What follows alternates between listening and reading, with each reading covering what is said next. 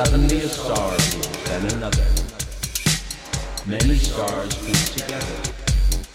They are so happy to meet and join each other that their light becomes the brightest in the sky.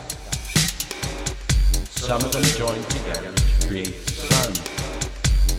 The rays of light shoot out into the depths of space to find a surface to shine upon.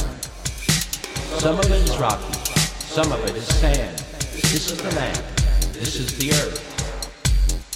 To prevent itself from burning up, the land goes deep within. It suddenly touches water within the core of the world.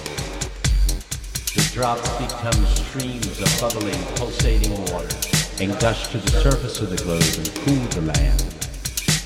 The water and the land discover that they find serenity in each other's being. Soon, seemingly from nowhere, the land gives birth to seedlings that will soon grow and decorate her surface in wonderful varieties of green and colored splendor.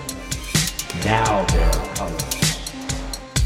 The waters are so pleased, they blush pale blue and smile, welcome.